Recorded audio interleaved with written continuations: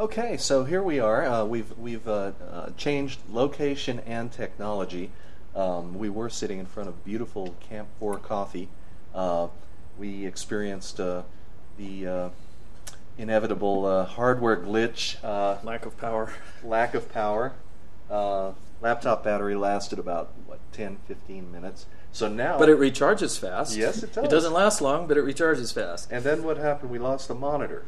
So now we've got an external monitor on the laptop and a fancy Sony noise reduction microphone here. Yeah, this is what I use to. This is what I have been using to do the interviews that will come out on a CD sometime soon. As soon as everybody signs the release forms. Yeah, they might come out as podcasts. Nope. Nope. CD. Nope. It's for sale. Okay. Definitely a CD. So we were talking, I think, about weblogs, rolling your own versus components. Mm-hmm. The original weblog that you did at www.mindview.net or bruceeckel.com or eckelobjects.com. That was an old one. Okay. So I can't remember it very well. Several domains, and I think it's called weblog, capital W, lowercase e-b, capital L-O-G, capital L. Oh, you mean you're talking about the URL itself? Yeah. Well, if you just go to the homepage, the weblog link is right off of the homepage. Yeah, that's the easiest way to find it. Yeah, and then I've got them listed, and yeah, I mean, I put together a little system. I used it's basically just the Zope standard document. Let's see, I even forgot the name of the document, and then I added some little doohickeys, like there's a Python script that lists the most recent ones on the left and that kind of thing. So it's what I've discovered is about the limit of what I can do with Zope casually. But as I was mentioning to you last night, I've sort of decided that the Z-shaped learning curve is too much for me because I'm a casual user.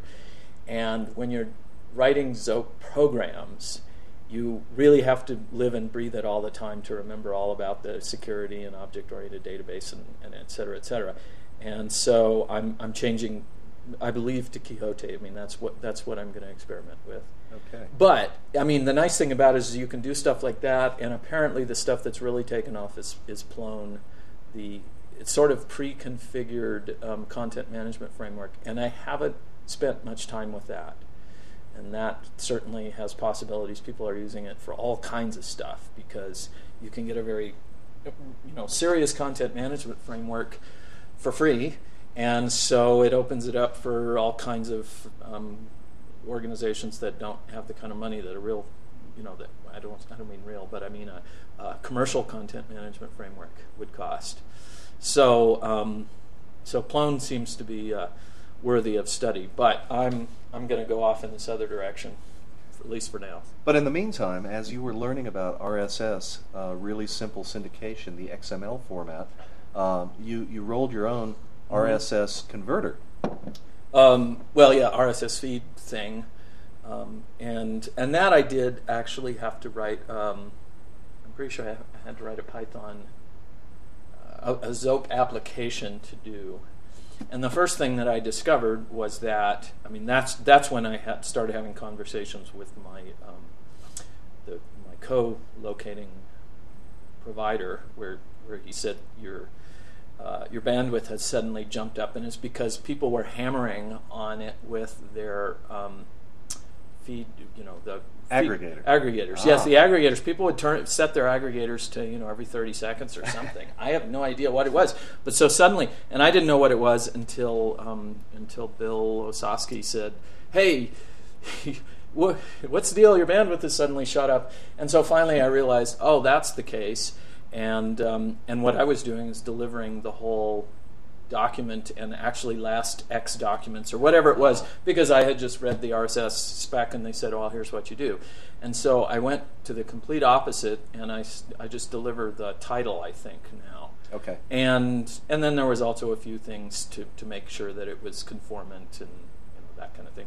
And so that's one of the reasons why I'm looking at maybe using Blogger instead, and then just having removing the RSS feed from my articles and just having Blogger be my my idea blogs, and then when I put up a new article, I just announce it on the Blogger or whatever forum I end up with. Excellent. And then if people want to use the RSS feed, they can use it there, and I don't have to maintain it, and I don't have to maintain the bandwidth. So, but by rolling your own RSS feed, I guess it'll make it easier to make that transition to enclosures for podcasts, because the podcast just uses an additional tag called an enclosure, and that tag basically holds the URL to your podcast feed. I may just wait for you to continue doing all the research on that before I decide. I mean, my guess is if I were to do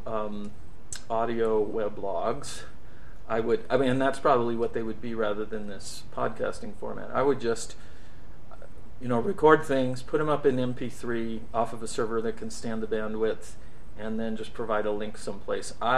Unless, I don't know, that all that kind of stuff, it's such a distraction, And the thing is, I could go and write my own, just like I put together my own, weblog system, and then something like Blogger or one of these other things comes along and says, "Hey, we'll host it. We've got it all set up for email, and weblogging, and everything." Well. Does it way better than I want to spend the time getting.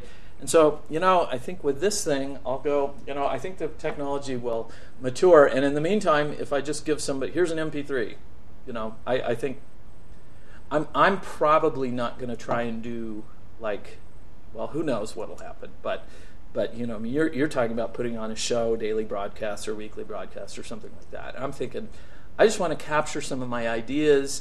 I mean, a lot of times, you know how it is, you're driving, you're in the shower. I have a theory about this, though, because I, long ago, put a little notebook and a little tiny pen in my wallet, because I would find that when I was out hiking or, doing something, I would get these great ideas, and I would have no place to record them. But I almost think that you get the ideas when you don't have a place to record them. It's like this sort of, it makes you relax enough that the ideas come through. Right. And so when I got this little Sony memory stick recording device, that was my, okay, I'll be driving or I'll be traveling or something, I'll get an idea. I still remember there was a movie from, you probably remember, it was one of Michael Keaton's first movies, and he was with the guy who played the Fonz, and they were working in a morgue or something. Michael Keaton had this little recorder, and he was always recording ideas, and the one he said was, I have an idea, feed mayonnaise to tuna fish. And it's like, so he'd always have these really stupid ideas that he would record, and you would think that they're fabulous, like the ones you get when you're in your dream state. Some of them are really good, but so many things going on now. We've got the Colorado Software Summit coming up next week. We've got many books in the works, thinking in patterns, thinking in enterprise Java, thinking in Python. We have, of course, thinking in Java, fourth edition. That's the one that's truly on the table right now. But in the process of writing that, I spent, Thinking in C++ Volume 2 came out in December or January of last year. Okay. And that was a huge labor of love. Huge labor. Let's just say labor. I mean, no, it was interesting, but it's like I can't, my brain was in this space then when I got all this C++ stuff, and in particular the threading stuff. Yes. And then I even wrote a chapter on design patterns in C++ that's in that book. I mean, Chuck and I are very proud of that book. I think it came out quite well, but it was huge. And the threads chapter, we started off going, hey, there's a threads library. Let's put together a little chapter. Oh, Bruce, you've written about threads before. You know about threads. No, I thought I did. And then it's like 8 months later. I've been doing nothing but threading for 8 months, and the chapter is finally done. And I think I know a lot more about threads, and it feels like I do, but one of the things that I realize is, there really are only a few people in the planet that actually understand threading that well. Like Doug Lee is one of them, and so I understand it better, but one of the things that's happened is I've thrown away the illusion that I really understand threads that well, because there's always something that gets you. But in the meantime, the chapter became like 150 pages long, and I still wasn't done with it. And I finally realized, no, this is a book. So, probably there will be a Threads book too. But that one, I'm hoping, is closer to being done because of all the time that I've already spent on it and the ideas. I could be wrong because I'm going to want to delve into things like, in Python there's this. Well, it's almost a cult. It's called the Twisted Matrix. And I think it probably is. I don't know if they called it the Twisted Matrix after the movie The Matrix or if it just kind of got a cult status like that. But the people who are into this are really into it. And it's an event-based system, and it's just... well, I don't completely understand it yet, but it's it's a sort of an inversion of control. So instead of trying to do everything by threads, it has similarities to the active objects thing that I described to you last night. So it has to do with serializing events and handling them in a better way than trying to lock all of your resources, etc. At least that's my little hand waving over it. But the thing is, it seems like it's a very good solution for certain types of problems, and so that would be something that I would like to study in the book, and maybe, who knows, reproduce it in Java or something like that. Now, the active objects pattern, that was intriguing. Mm-hmm. Maybe in a nutshell, you could remind me what the active objects... Well, you start by looking at how you solve... I mean, there's a lot of threading problems that you can actually solve using a synchronized queue. So instead of trying to synchronize on the object itself, you put objects or requests or whatever into a queue. So the way an active object works is it takes that one further. An active object has a queue, and it has a thread that takes message requests off of the queue and executes them. So what happens is, like any ordinary object, you go, well, there's an object, it's got some methods, I want to call one of those methods, I want to request one of those methods. I mean, it's truly more like sending a message to an object, which is often how we talk about it. So I send a message to an object. Normally that just means I make a method call. Well, with an active object, what happens is that the system will just say that there's this magical system that takes care of it for us, the language or however it's implemented. Alan Holub is talking about implementing it using the new Java annotations and preprocessor sort of thing. We'll see if he does it, but he's certainly somebody who could. So the idea is I send a message to an object. Instead of it just calling the method directly, what happens is the system turns that into a task, and it puts it on the queue for this active object. And the active object's basic worker thread, all it does is it takes messages off of the queue and executes them. But because nobody is doing anything at the same time, all it's doing is so the serialization happens through the queue rather than by locking the methods.